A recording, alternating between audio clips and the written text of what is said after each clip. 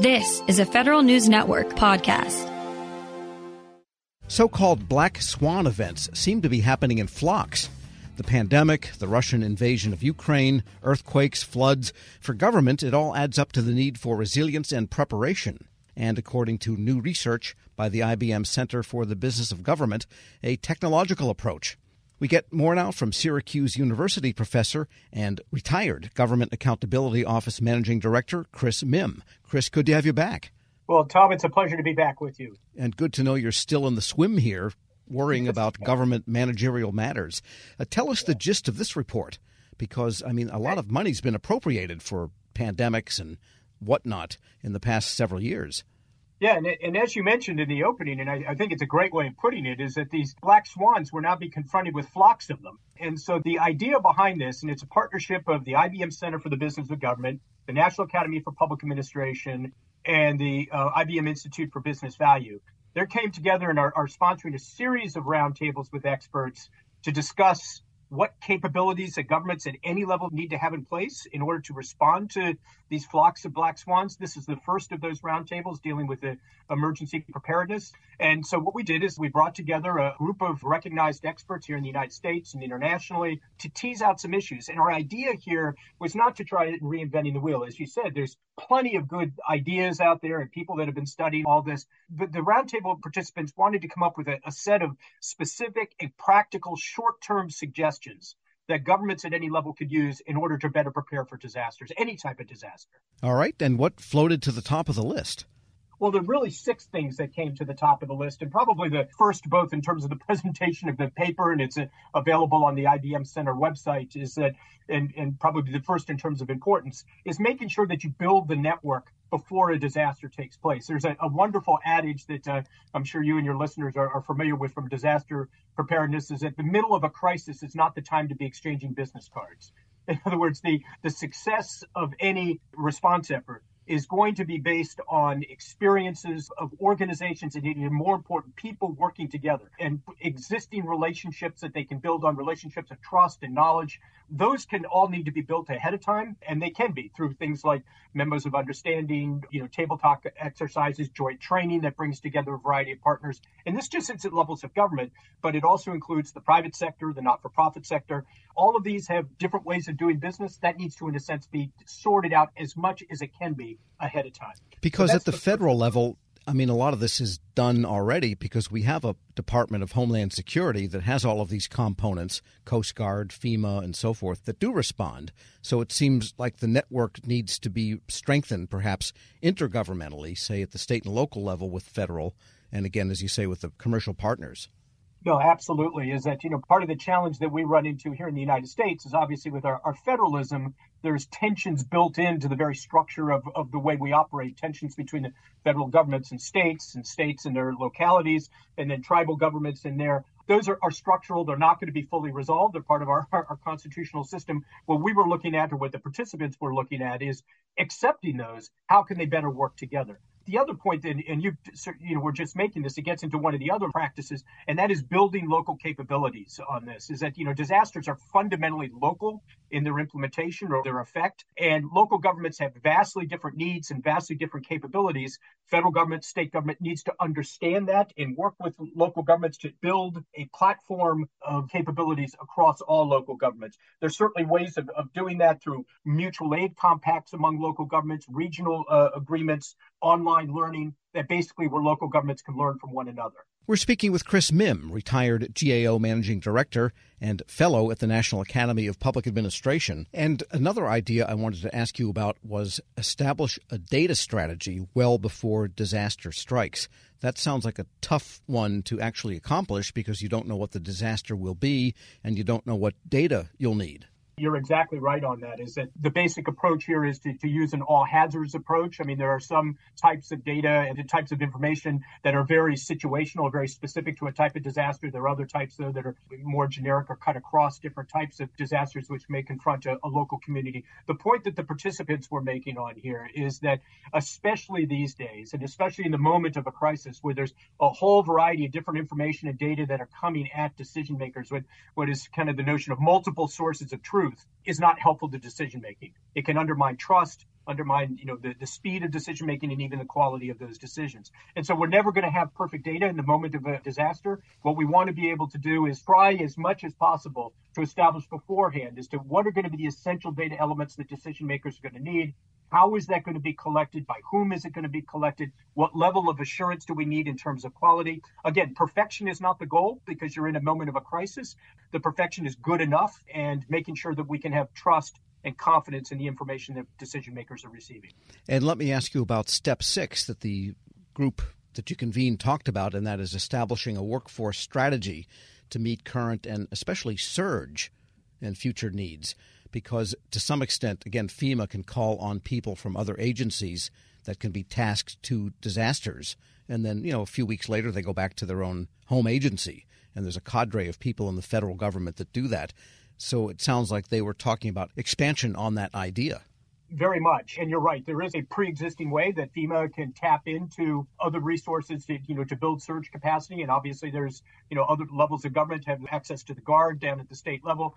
What they were talking about here was a couple of things. One is the standard issue that I know you and your listeners are very familiar with. My former employer, the GAO high risk list, and that is critical skills gaps across the federal government. And FEMA and disaster response is no different than anywhere else in government on that, is making sure that we have the right people, right skills in place, and in particular with the disaster, making sure they're there. The second aspect that they were looking at here is the absolutely vital importance of making sure, especially on the ground, that we are sensitive to issues of diversity and inclusion in our workforce, that we have people from the communities that are in a sense being served, where the recovery is taking place, that are representatives of that community. Now, the flip side of that, of course, is that then we need to be sensitive to the emotional burden on first responders. I mean, we all saw those very moving YouTube videos from nurses and other frontline health experts during the peak of COVID that were just, urging people to take care. But at the same time, you could just see the emotional toll that it was taking on these first responders. We, in it, kind of think broadly about disaster preparedness, need to think about the mental health and well-being of first line responders. And maybe tell us a little bit more about the methodology by which you came up with this list. You said a panel or some kind of a round table. Who was on it? And how was it convened? And tell us a bit about the process. It was probably a half to 3/4 day meeting that was held in Washington. And what we did is we brought together a series of experts, many of whom were fellows of the National Academy of Public Administration. Names that will be obviously familiar to your listeners. Thad Allen, for example, the former commandant of the Coast Guard, Paris Glendening, former governor of Maryland, and many others. We also had participants overseas from OECD that could help us in building an international perspective on this. We worked very closely. The we is the collective we here, the IBM Center, NASA, and the Institute for Business Value at IBM to identify a list, kept culling through that various lists. The discussion then took place in which we really were charging the group to not, in a sense, reinvent the wheel, as I mentioned earlier, but let's get into a set of specific and practical and short-term things that governments can really do. There are some big structural issues, and probably, we need much more funding and kind of resilience and kind of, how do we deal with climate change and all that. That's all vital, but that was part of a separate discussion or not part of this discussion. What we wanted to know was what are the key takeaways that a decision maker can need in order to begin to make sure that his or her community is better prepared. And just out of curiosity, in research of this sort, you brought in people that, again, some of them are household names, the people you would think of first for that kind of discussion. How do you know you're not getting the black swan of thought that could really upend some of the shibboleths that a group like this is likely to bring with them, because that's what they know from their careers? That's a great point, and it's certainly the challenge with any of these types of things that have a tendency to be DC based is that we all get together, we've read each other's work, we congratulate each other on all the great work that we're doing, and then it doesn't have any impact when actually on the ground to people that are out there having to implement this is the big question. So we did two things. One is that, as I mentioned, we made sure that we had an international perspective on this to break out of kind of the Washington consensus. We also had diversity of thought of different leaders that came into Washington from organizations from around the U.S. and it wasn't just a traditional DC-based meeting on this. And then also at the end, when all this was done, and this was part of my responsibility in helping to pull this together, was to be somewhat familiar with the other literature to make sure that we were actually making a contribution, that we weren't just repeating something that had been, published by someone else just a week ago or something like that. That could be nice because it could be confirming, but it wouldn't be making an independent contribution. Got it. Well, it's a pretty good read. Chris Mihm teaches public administration at Syracuse University. He's a former GAO managing director and also a fellow at the National Academy of Public Administration. I don't know, many hats, but Chris, great to have you back. Tom, it's my great pleasure. Anytime. And we'll post this interview along with a link to that study at federalnewsnetwork.com/Federal Drive. Subscribe to the Federal Drive at Apple Podcasts or wherever you get your shows. Leadership today, especially within the federal workforce, is being tested more than ever before. Sean Ferguson, Senior Vice President of Government Relations and Chief of Staff to the Office of the Chairman at the Special Olympics, joins host Shane Canfield, CEO of WEPA, to discuss the importance of leadership, inclusion, and community building. To learn more about how you can get involved with the Special Olympics in your community, visit specialolympics.org/get-involved. Hello, and welcome to the Lessons in Leadership podcast. What are some of the biggest lessons that you've learned working with that community? Shane, it's almost immeasurable, the things I've learned since I've been with Special Olympics. One of the things that drew me to Special Olympics when I made the move over from the NFL was that my mother, my grandmother, my aunt all took care of people with intellectual disabilities and physical disabilities as well. So all of my life I was interacting and around usually young people, but also adults with disabilities. And so I knew that work a bit. They basically were in direct care, and I will say, and I obviously will say about my family, my mother, my aunt, my grandmother, they're saints. But the men and women that do take care of people with profound disabilities are really, we can't do enough to salute them.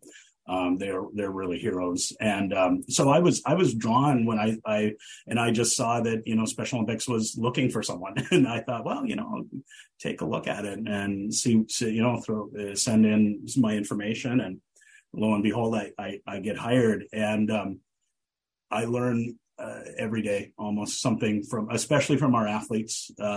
We're blessed to have a number of athletes that work here in our office in Washington, D.C. And, Terrell, who works in our mailroom, who comes by with packages and deliveries. If you're having a day that's, getting away from you and you coffee hasn't kicked in, but Terrell comes by, always happy, always enthused, has a good story. Like, it can just turn a day around for you. And you think of, so often when he'll walk away, I'll be like, whatever was bothering me or whatever is, stressing me out. And come on, look at Terrell. Like, he faces everything with optimism. And I've seen that also in our going to competitions throughout the United States and globally. You see people who have had everything stacked against them. Their parents, when they were born, were often told this is a tragedy and you should send this child away. Don't, and kind of forget about them, turn them over to the stage or wherever. And just kind of wash your hands of it. And in these cases, the parents didn't do that, thankfully. But they've still faced enormous challenges, but you see them out competing on the basketball courts or the football fields or swimming and besting their times from their last competition. And they're so committed and just keep fighting through all the obstacles that they've had in front of them that are not just on the sports field, but also in growing up and finding education and finding groups to be part of and trying to find jobs. And I've seen so much perseverance and grit from the athletes of Special Olympics that Tim Shriver, my boss, the chairman, says all the time, and I couldn't agree with him more, we get more than we give. Working with Special Olympics, and thank you for your very kind words about the work I do and we do, but we're the lucky ones. Those of us that work here are the lucky ones because I said to someone the other day, the things that I've been able to see and experience with athletes, you just don't get to do that anywhere. It's so unique and it's so joyful. And I mean, we work hard, and, we're up against, the things that nonprofits are up against, and, the issues of the day. But man, you see it, and the inclusion and at Special Olympics, no one's excluded. No one's excluded. Everyone is equal at Special Olympics. In a country that's quite divided on so many lines, politically and socially, economically, race and sexual orientation and whatnot. But you go to Special Olympics and everyone's involved, everyone's welcome, everyone's equal. And I've learned that it's a model for our country and for our world. I just think that if people were involved in Special Olympics and experience the power of Special Olympics for themselves, I can't imagine that won't help our country and help our world to experience that true inclusion and acceptance of difference. How can listeners get involved in Special Olympics? Ways to get involved, tons of ways. So volunteers, obviously, coaches, officials.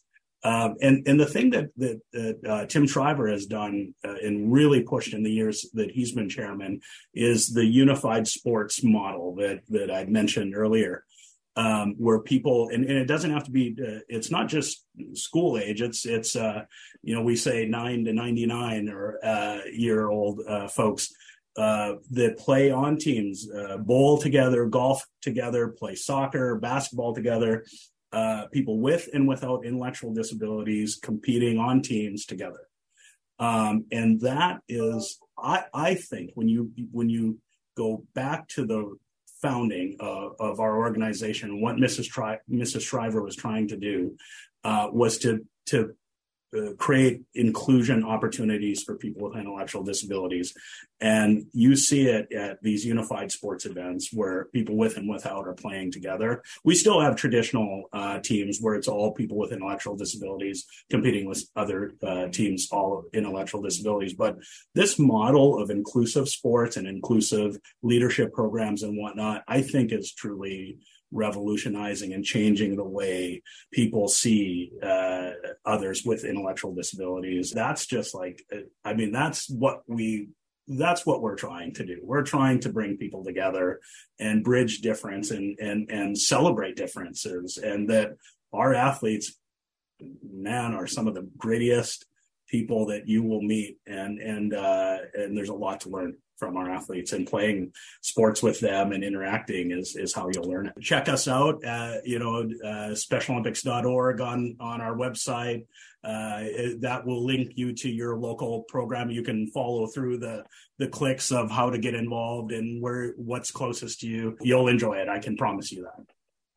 Well, thank you very much, Sean. And to everybody listening, I'm Shane Canfield, CEO of WEPA, and we'll talk to you next time on the Lessons in Leadership podcast.